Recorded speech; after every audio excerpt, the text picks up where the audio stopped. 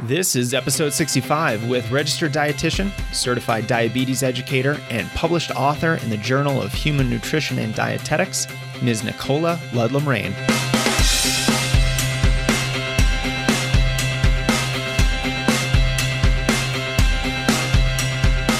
We are back with another episode of the Strength Running Podcast. I'm your host, Jason Fitzgerald, and today we're talking about a lot. My guest is Nichola Ludlam-Raine, and we're going to chat about calories, coconut water, diet myths, diabetes and running, the keto diet, detoxes, and multivitamins.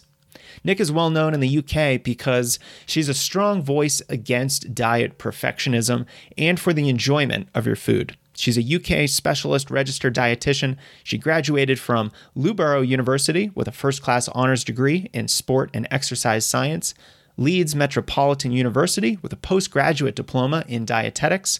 She also has a master's in health science, is a certified diabetes educator, and a published author in the Journal of Human Nutrition and Dietetics.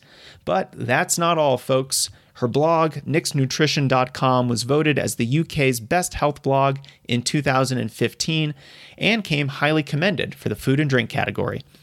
Nick was voted Blogger of the Year for the health and fitness category in the Bloggers Lounge Blog Awards in 2014, and her blog was shortlisted for the Cosmo Blog Awards in 2013, 14, and 15 in the Best Food Blog category. She also came up runner-up for the Nutrition Writer or Broadcaster of the Year Award and the Nutrition and Health Live Conference in 2013 and was voted one of the top 6 health and fitness bloggers in 2015 by Collective Edge. Wow. I wish I was done, but I'm not. Nick is also on TV all the time on BBC, ITV, and Channel 4 in Britain, helping folks make better lifestyle and diet choices through behavior change and guilt-free eating. And today, I'm finally excited to have the opportunity to speak with Nick about her philosophy, how she views many of the more divisive issues in the world of nutrition, and her advice on fueling and eating to be the best runner you can be. Now, if you're interested in this stuff, if you're interested in learning more about fueling, nutrition, diet, weight loss, how to eat for better running performance, you can get even more Q&A with registered dietitians. In fact, we have 2 bonus podcast episodes that you can download if you go to strengthrunning.com/nutrition. They were recorded with my friend Ann Money. She's another dietitian and a marathoner about refueling after hard workouts, how to refuel without gaining weight, balancing running with over snacking, and a lot more. These are the questions that we put together from a really big survey of strength running readers. They're a lot more common than you think, so I think you're really going to love it. Now, if you want it, head on over to strengthrunning.com/nutrition, and I'll send you both of those Q&A bonus episodes. All right, without any more delay, please enjoy my conversation with Nick Ludlam-Raine. Nick, hello from across the pond. Thank you for making some time to chat despite our 7-hour time difference. No, thank you very much for having me on. Well, first, I think I have to congratulate you on your pregnancy. You must be thrilled. Is this your first child on the way? Thank you very much. Yes, it is. Yeah, so I'm 17 weeks tomorrow, and yeah, I just heard the heartbeat earlier today. So yeah, it's all going well. Oh, that's so exciting. I have 3 children, so you're in for a world of excitement. Let me just say that. Thank you. I don't know if I want 3, but maybe 2. I don't think I wanted 3 until I had 3. Oh, yeah, we'll see. If it's 1 plus twins, then you can't send one back. Yeah, that's the thing. There's no refunds. So I'm really excited to talk with you today because you're clearly really passionate about this area with all of the education, the certifications, and all the training you've gotten over the years. So I'd love to know right off the bat, what first got you into diet and exercise science? So when I was growing up, like as a teenager, I was always interested in sport. And when I was first going to go to uni when I was 18, I didn't really think about my end job. I just knew that I was really passionate about how the body works. And so naturally, I loved PE. And so I did sports science at Loughborough. And it was in my second year that I went to see a nutrition advisor. And at the time, I was really interested in the power of food. And I was suffering, with bad skin as you do. And I used to always cut out magazine articles. So I was really interested in how can I improve my skin. So she suggested that I go shadow a dietitian, and I loved what they did. And I thought I can do that. So I then went on to the postgraduate diploma, and I qualified 10 years ago almost. And my passion was really like in weight management. So after about 3 years, I then specialized in bariatric surgery, which is weight loss surgery, and diabesity, which is basically diabetes and weight loss. And I just find it really interesting. I just love it. I love working with people. Yeah, and I'm sure that you're able to see a lot of physical transformations and even psychological transformations from your work with a lot of folks with weight loss and diabetes. So that's just really exciting. And I like that you noted that you recognize the power of food to impact your life really young in your life. And, you went on to study. And I'd love to ask you, after, all the different degrees and certifications that you've gotten, are you still convinced that food has this power to transform your life? I definitely think so. But I think the one transformation is that I now have a much better relationship with food, knowing the ins and outs, because I know that it doesn't have to be all or nothing. I know that, if you have some chocolate, it's not going to cause acne. So it's about moderation. And I think what I'm really passionate is about focusing on what people should be having more of, because if you have more of the, nutrient dense foods, then the things that are lacking in nutrients, we can still have them, but you'll have them less often because you're filling up on the high fiber foods. So definitely, things like omega-3, your oily fish, your fruits and vegetables, you can definitely see it, in someone's skin and their energy levels when they start eating better.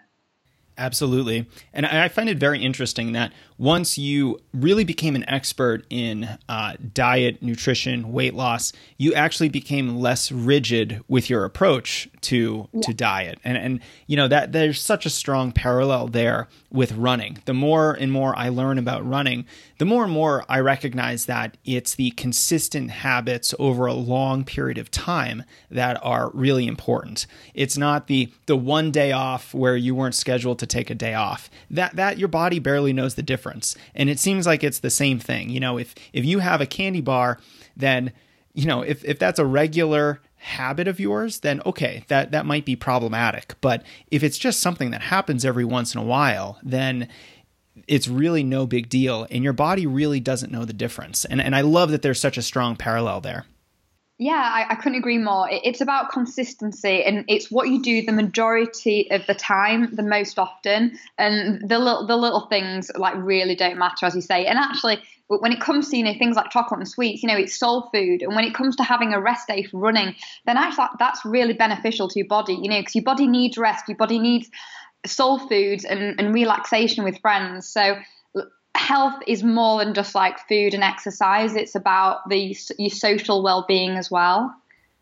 Yeah. And if the pursuit of perfection is your goal, then you're never really going to reach that goal, because I think perfection is impossible and it's not really the goal we should be looking for anyway. And so I always tell runners, so when it comes to a training plan that one might follow for a race, I always tell runners, look, this is a roadmap to your final destination. You can take a detour and still get to your final destination. And it seems like the same thing is true with your diet and nutrition approach as well.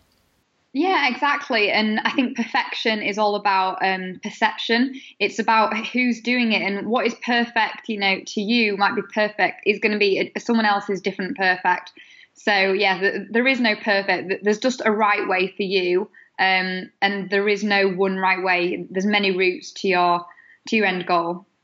Yeah, I think there's a lot of wisdom in that approach. Now, let me ask you this, Nick. You have so many different experiences, a ton of different education background in this area.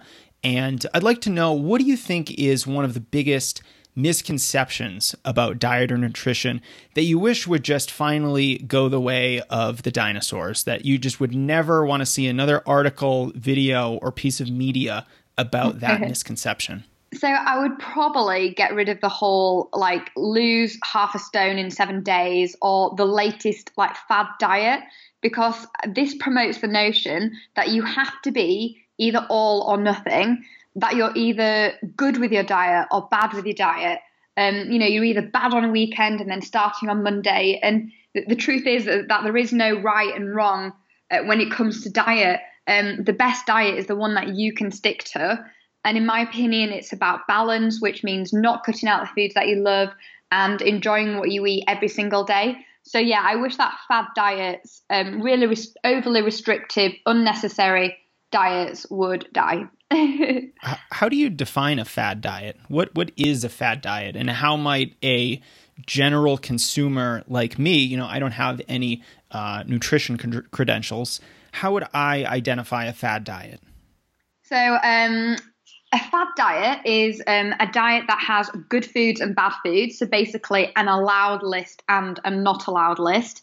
And then it usually has attached to it some major claims, like you'll lose 7 pounds, half a stone in a week, or you will feel amazing if you follow this diet plan for 10 days. So it's the claims, and then it's the good list and the bad list. As soon as you start getting a list of foods, unless you have a diagnosed allergy or intolerance, there is no need to cut out foods, especially when it comes to weight loss, because it's the calories that are king. And it's the food quality that helps you to feel healthy and satisfied. But yeah, there shouldn't be any good food or generic good food or bad food list. That makes it seem like almost any diet can be a fad diet. So the paleo diet, vegetarianism, veganism, almost anything that is popular out kind of in the diet industry today could be considered a fad diet. Is that fair?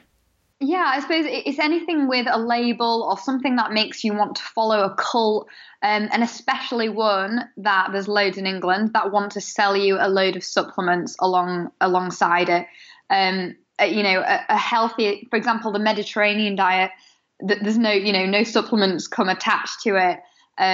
It's not a start or stop. It's not an all or nothing. It's just have more of these foods and have less of these foods, as opposed to paleo, only eat fruit and vegetables and no grains, because there's no reason, if you're not intolerant to grains, why you can't have oats, which are a great source of soluble fiber and great for your cholesterol. So yeah, all the fad diets.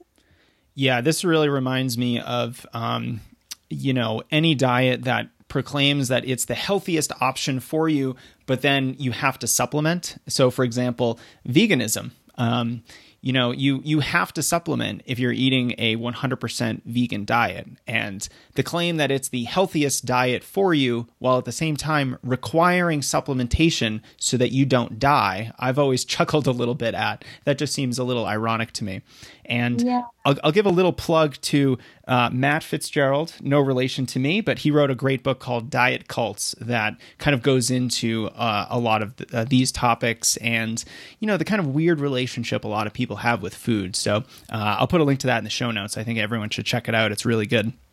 Yeah, and I think like something that I just thought of then, it's a diet which promotes it to you without knowing your medical background. And although you might be following a vegetarian diet, let's say because of ethical reasons or environmental reasons, if say you're a young teenage girl and you're busy running, actually having a lack of red meat and fish in your diet could be very detrimental to your growth.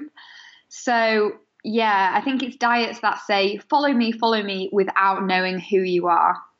I will never forget when I got my USA track and field coaching certification, the instructor who was talking a lot about the lifestyle issues concerning performance. So, sleep, stress, hydration, nutrition, those kinds of things. We were talking about diet and he said, look, I'm not going to tell you how to eat. If you have ethical considerations about your diet, then that's fine. I will just observe that the best runners in the world are not vegans, and a vast majority eat meat, and they're not vegetarians. So he just left it there. And that's something that I think I always remembered when, you think about performance. Runners want to run fast. They want to stay healthy. They want to accomplish new distances. And that requires a lot of energy and proper nutrition so that you're getting all of the, vitamins and minerals you need and all the different things that kind of make you run. So I think that's an interesting side note from the world of running. Yeah, I think that's a great statement. And also, I think you should avoid labeling yourself, because just because, for example, you may want to follow a meat-free diet, a vegetarian diet. Let's say if you're a woman and then you fall pregnant and all of a sudden you have meat cravings, you're made to feel bad about having meat. So I think definitely avoid labels. You're just eating more of one food, less of another at that particular time point. And then if something changes in your lifestyle, then you can adapt your diet accordingly. Yeah, it sounds like you're saying be flexible. And I think that's what I try to get runners to think about when it comes to their running. You have to be flexible. If you have a workout scheduled for one day and you're sick, let's just put it off. Let's do something else that is going to help you get healthy and not just dig yourself into a hole physically wise. And I think you have to be that way with your diet and nutrition too, because at different times during your life, you're going to have different needs. And a really strong example is when a woman gets pregnant. And I know, when my wife got pregnant, her eating habits definitely changed, and particularly when she was breastfeeding too. So, those are considerations that you have to consider if you really want to optimize your diet and try to be as healthy as you can be. It can't be this strict approach that you follow all the time, no matter what. Yeah, I completely agree. Now, I want to talk about something a little bit different. You recently said that you promote being calorie aware rather than being a calorie counter. I'd love to learn more about that. Yeah, so I think calorie counting can sometimes be too much for people. So it can either be too time consuming or even too confusing. And the truth is that the calories that are stated on packets can be up to around 20% out. And even then, when we eat food, we may or may not extract all of the calories from it. So that depends on your gut bacteria and what type of food it is. For example, we know that you don't absorb all the calories in walnuts and sweet corn. So if you're calorie aware, that means that you're not necessarily calorie counting. However, you do know that there's more calories in a Mars bar in comparison to an apple. So it's about filling up on the low energy dense foods and having the higher calorie, more energy dense foods less often. So yeah, for example, if you're going out and you're ordering a pizza or you're buying a pizza, have a look at the calories on the back. And if one's 200 calories or less, go for that one. It doesn't mean that you need to calorie count, but you showed a calorie awareness. Yeah, that's a good point. I had very brief periods in my life where I counted calories for like a day at a time just because I was interested. And I certainly made a lot of guesstimations because, not everything is labeled properly or labeled at all. Things like things where you're not having a standard serving of something. And more than actually wanting to know the exact number of calories, I wanted to know a ballpark. And I just was curious. I just wanted to know, am I eating 2,500 calories a day, 4,000, 5,000? I honestly had no idea. And at the time I was running a lot. And so, for me, it was just interesting to see how much I needed. And then, anyone who has high calorie needs, so maybe you're training for a marathon, maybe you're, a more muscular guy and, you just have those high calorie needs, then, all those percentages that are on the back of nutrition labels, those are based on a 2,000 calorie diet. And you probably have way higher needs if you're, a muscular guy training for a marathon. If you're a breastfeeding woman, for example, you probably have much higher calorie needs. So I think being aware of those calories, but then also understanding when you might need more or less and when those numbers aren't 100% accurate, I think is a really valuable skill set to have. Yeah, definitely. And I think tracking periodically for some people may be really useful. For example, if you're an athlete and you want to hit your carbs or you want to hit your protein, if you're a strength athlete, and let's say if someone is trying to lose weight, if they want to track their calories for a week, that's fine, because in my opinion, that's a tool to becoming more calorie aware. You don't need to calorie count though for the rest of your life, because you pick things up. But yeah, I definitely say there's a time and a place. I love that you said counting calories is a tool, because that is something I say all the time about running and different workouts or training approaches and strategies. A really good example is barefoot running. A lot of people are like, should I do barefoot running? Is this going to be helpful for me? And my answer is always, well, it's a tool to accomplish a certain job. Just like, you're not going to run barefoot every day or every time you go running. Just like a long run is a training tool. A squat or deadlift is a training tool to help you accomplish a certain objective. And that's really refreshing to hear you say that, because, you can go out running and count your cadence. That doesn't mean you're going to count your cadence every single minute of every single run, nor should you be counting your calories every single day of every day of your life. Let's just use it when we need to, so that we can get a general idea of where we're at, and then, go from there. Yeah, exactly. I totally agree. Now, I want to ask your opinion on something. I've talked to a lot of registered dietitians, people who are on TV all the time, just like yourself, people who consult with professional sports teams here in the United States, like the NBA and Major League Baseball. Even Nancy Clark, who is probably one of the more well-known dietitians here in the States. I think she has the #1 best-selling sports nutrition book of all time.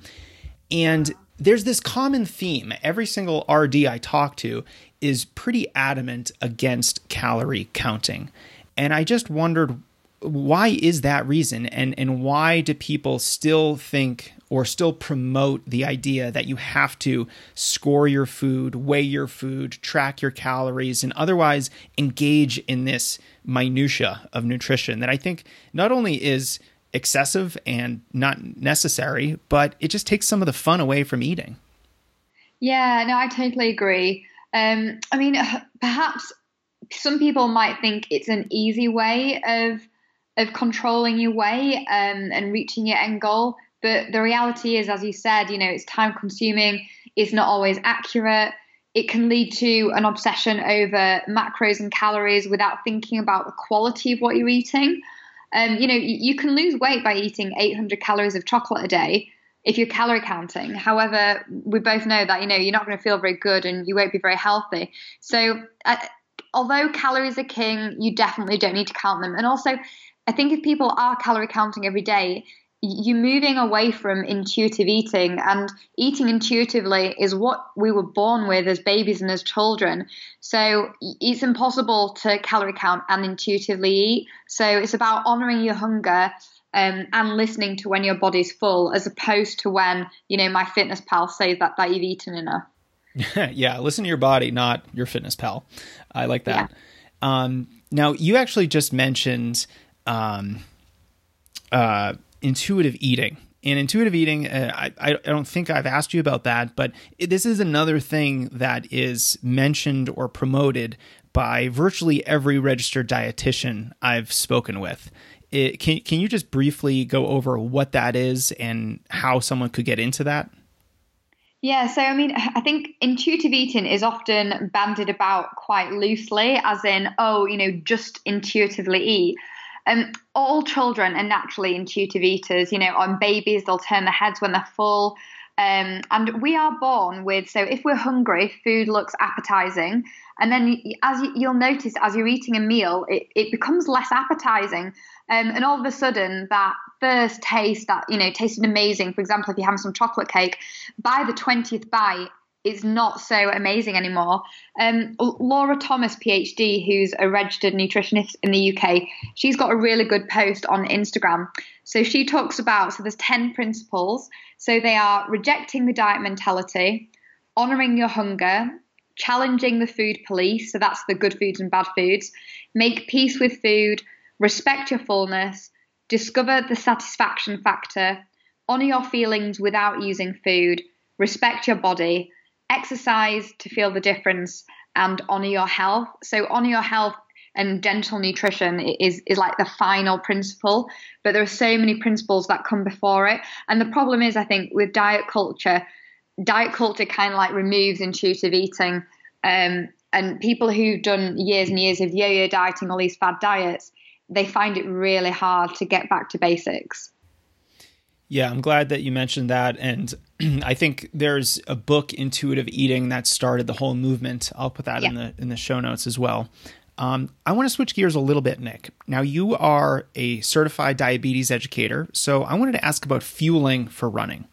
And pretty much all of that fuel is just simple carbohydrate. So how do you advise endurance runners with diabetes to balance their need for carbohydrate, on the one hand, for performance as fuel, also with their medical needs and not wanting to spike their blood sugar too high? How do you work on that issue with your clients?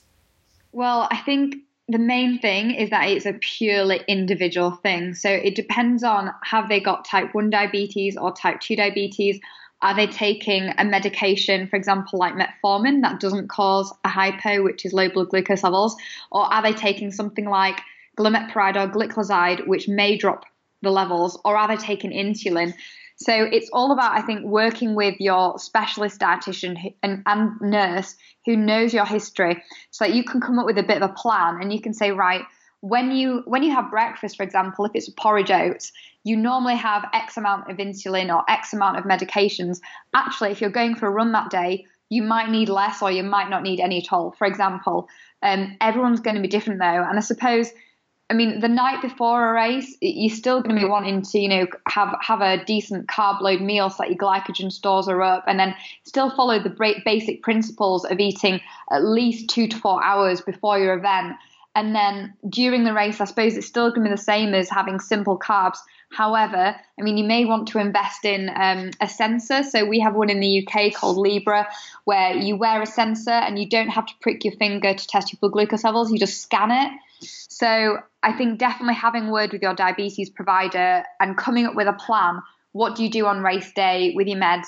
You need some hypo treatment on you, of course. So you need glucose tablets, or maybe some like Lucozade, or some gels that are easy to take. So some like low fiber stuff on you to prevent hypos or to treat them if you experience one during a run. It seems like this is another issue where tracking and measuring and really knowing the numbers is beneficial at the very beginning, so that you get an understanding of how your body reacts to both the carbohydrate intake and also the mitigating effect of running when you have, higher blood sugar levels. And then once you get that general understanding, you can be a little bit more intuitive about it. Is that a fair kind of look at how you're describing this? Definitely. It's definitely trial and error to begin with, because everyone's different.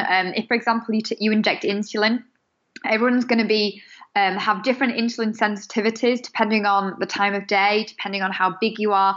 So it's definitely trial and error during practice. And then, you'll eventually, you'll get to know what feels right. However, I would never advise, going on a run without, a meter and some glucose tabs on you, just for safety, keep them in a little bag on you. So actually bringing some glucose with you for every run, just in case, you think that's a good idea? If you're taking insulin or a medication such as glimepiride or gliclazide, that has the potential to lower your blood glucose levels. If you're diet controlled, you're not at risk of a hypo. Okay. Now, what about going extremely low carb or even, ketogenic? Is that an option for folks with diabetes or even folks without diabetes? I think so. If you don't tolerate carbs very well, for example, if you do have diabetes, then some people can thrive off a low carb diet. The majority of people, though, without diabetes can tolerate carbs just fine, and actually having carbohydrates can enhance performance. There are a few individuals, though, that I know of, elite athletes who do say that they thrive on a high-fat, low-carb diet. I think they are few and far between, but the only way to find out if you can adapt to fat is by trying it out. The problem is, though, that when you're switching to a very low-carb diet, you can experience headaches. And if you're following a true keto diet, the problem is that it can be knocked off at any time you have the smallest amount of carbohydrate. So this kind of throws socializing out the window. It throws alcohol out the window, which you can probably tolerate in small amounts, even if you're training for a big event. If 95% of the time, you're on point. So I think it's a very difficult diet to follow and probably unnecessary for the majority of people. I think the behavioral psychology aspect of a diet as extreme as the ketogenic diet is important to consider, because you're right. It's really hard to adhere to that kind of a diet because it is so extreme. And so if you go over a friend's house, family members for any kind of a meal, you might be out of luck, and you'll only be eating a small part of that meal. Now, what do you think about the time frame that it takes to adapt to a carb-free diet? Because I know you said, you might get headaches. There is that transition period. How long does that generally last? I think, it depends on the type of person. Usually you start to experience headaches, like 1 to 3 days in. And it might last a good few days, depending on how well you adapt. But definitely, like before weight loss surgery, most of my patients have to go on a low carb diet. It's only 100 grams a day. It's not that low. And most of them report headaches. So yeah, we call it like it's like low carb brain fog. And sometimes, people's immune systems can be down. So yeah, it's definitely not for everyone. Some people might experience constipation. It's also very expensive. Or it can be very expensive to follow, especially if you've got high calorie needs. That's another good point too, that it makes preparing your own food a little bit more of a challenge logistically, and you might end up paying a little bit more for that as well. Yeah, definitely.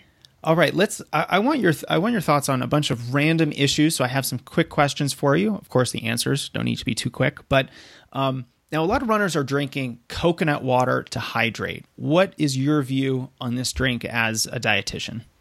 So I'll have to send you the link. So I was on national TV talking about this. I'll send you the clip.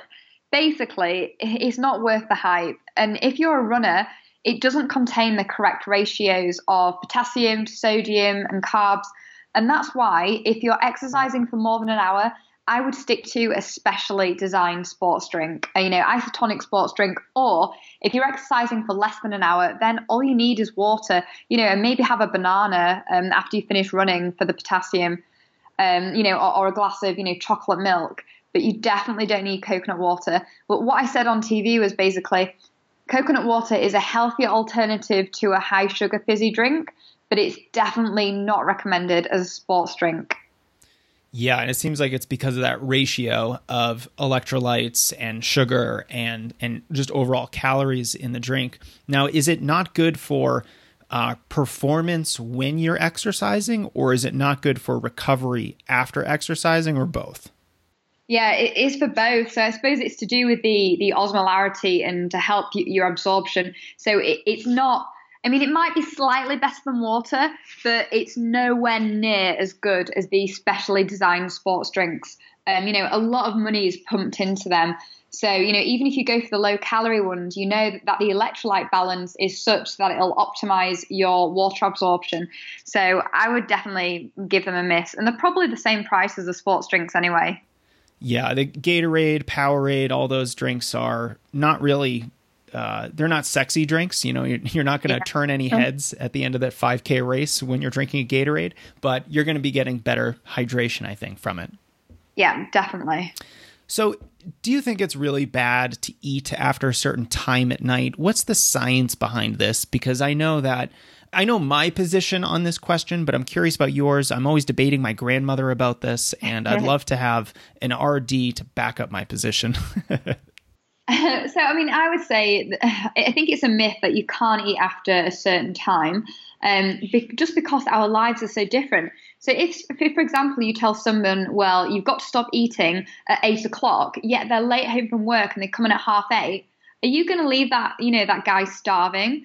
The one thing that I will say, though, that it's best to avoid eating a large meal within 2 hours of bedtime just to prevent indigestion. So it's not problematic, having your evening meal later if you're going to bed later, or if you are going to bed straight away, just keep it light. I suppose the only real problem with eating late at night is that you're awake for longer. Often you're tired because you need to go to bed. So you're then snacking and grazing on foods that are there just to keep you awake and keep you going. And those snacky foods are going to be your crisps, your chocolates, your low nutrient dense foods, basically. Right. And it seems like as long as you're eating, predominantly healthy food, it doesn't really matter when you're eating that during the day, as long as, it's relatively spaced out. Maybe you're not eating 2,000 or 2,500 calories in one sitting, and you're not staying up too late to do it. Does that seem fair?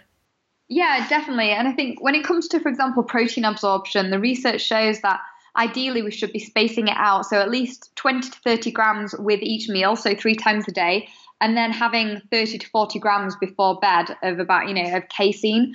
So if your goal is muscle strength growth, or you're a strength athlete, then definitely spacing out protein, because the body isn't able to metabolize a lot of it all at once. It metabolizes it much better when it's spread out. And the same is true for nutrients as well. If you're taking, for example, let's say if you're prescribed 2 calcium tablets that we often do with our patients, if they take them both at the same time, they won't absorb nearly as much as if they split them up and take them at 2 different times of the day.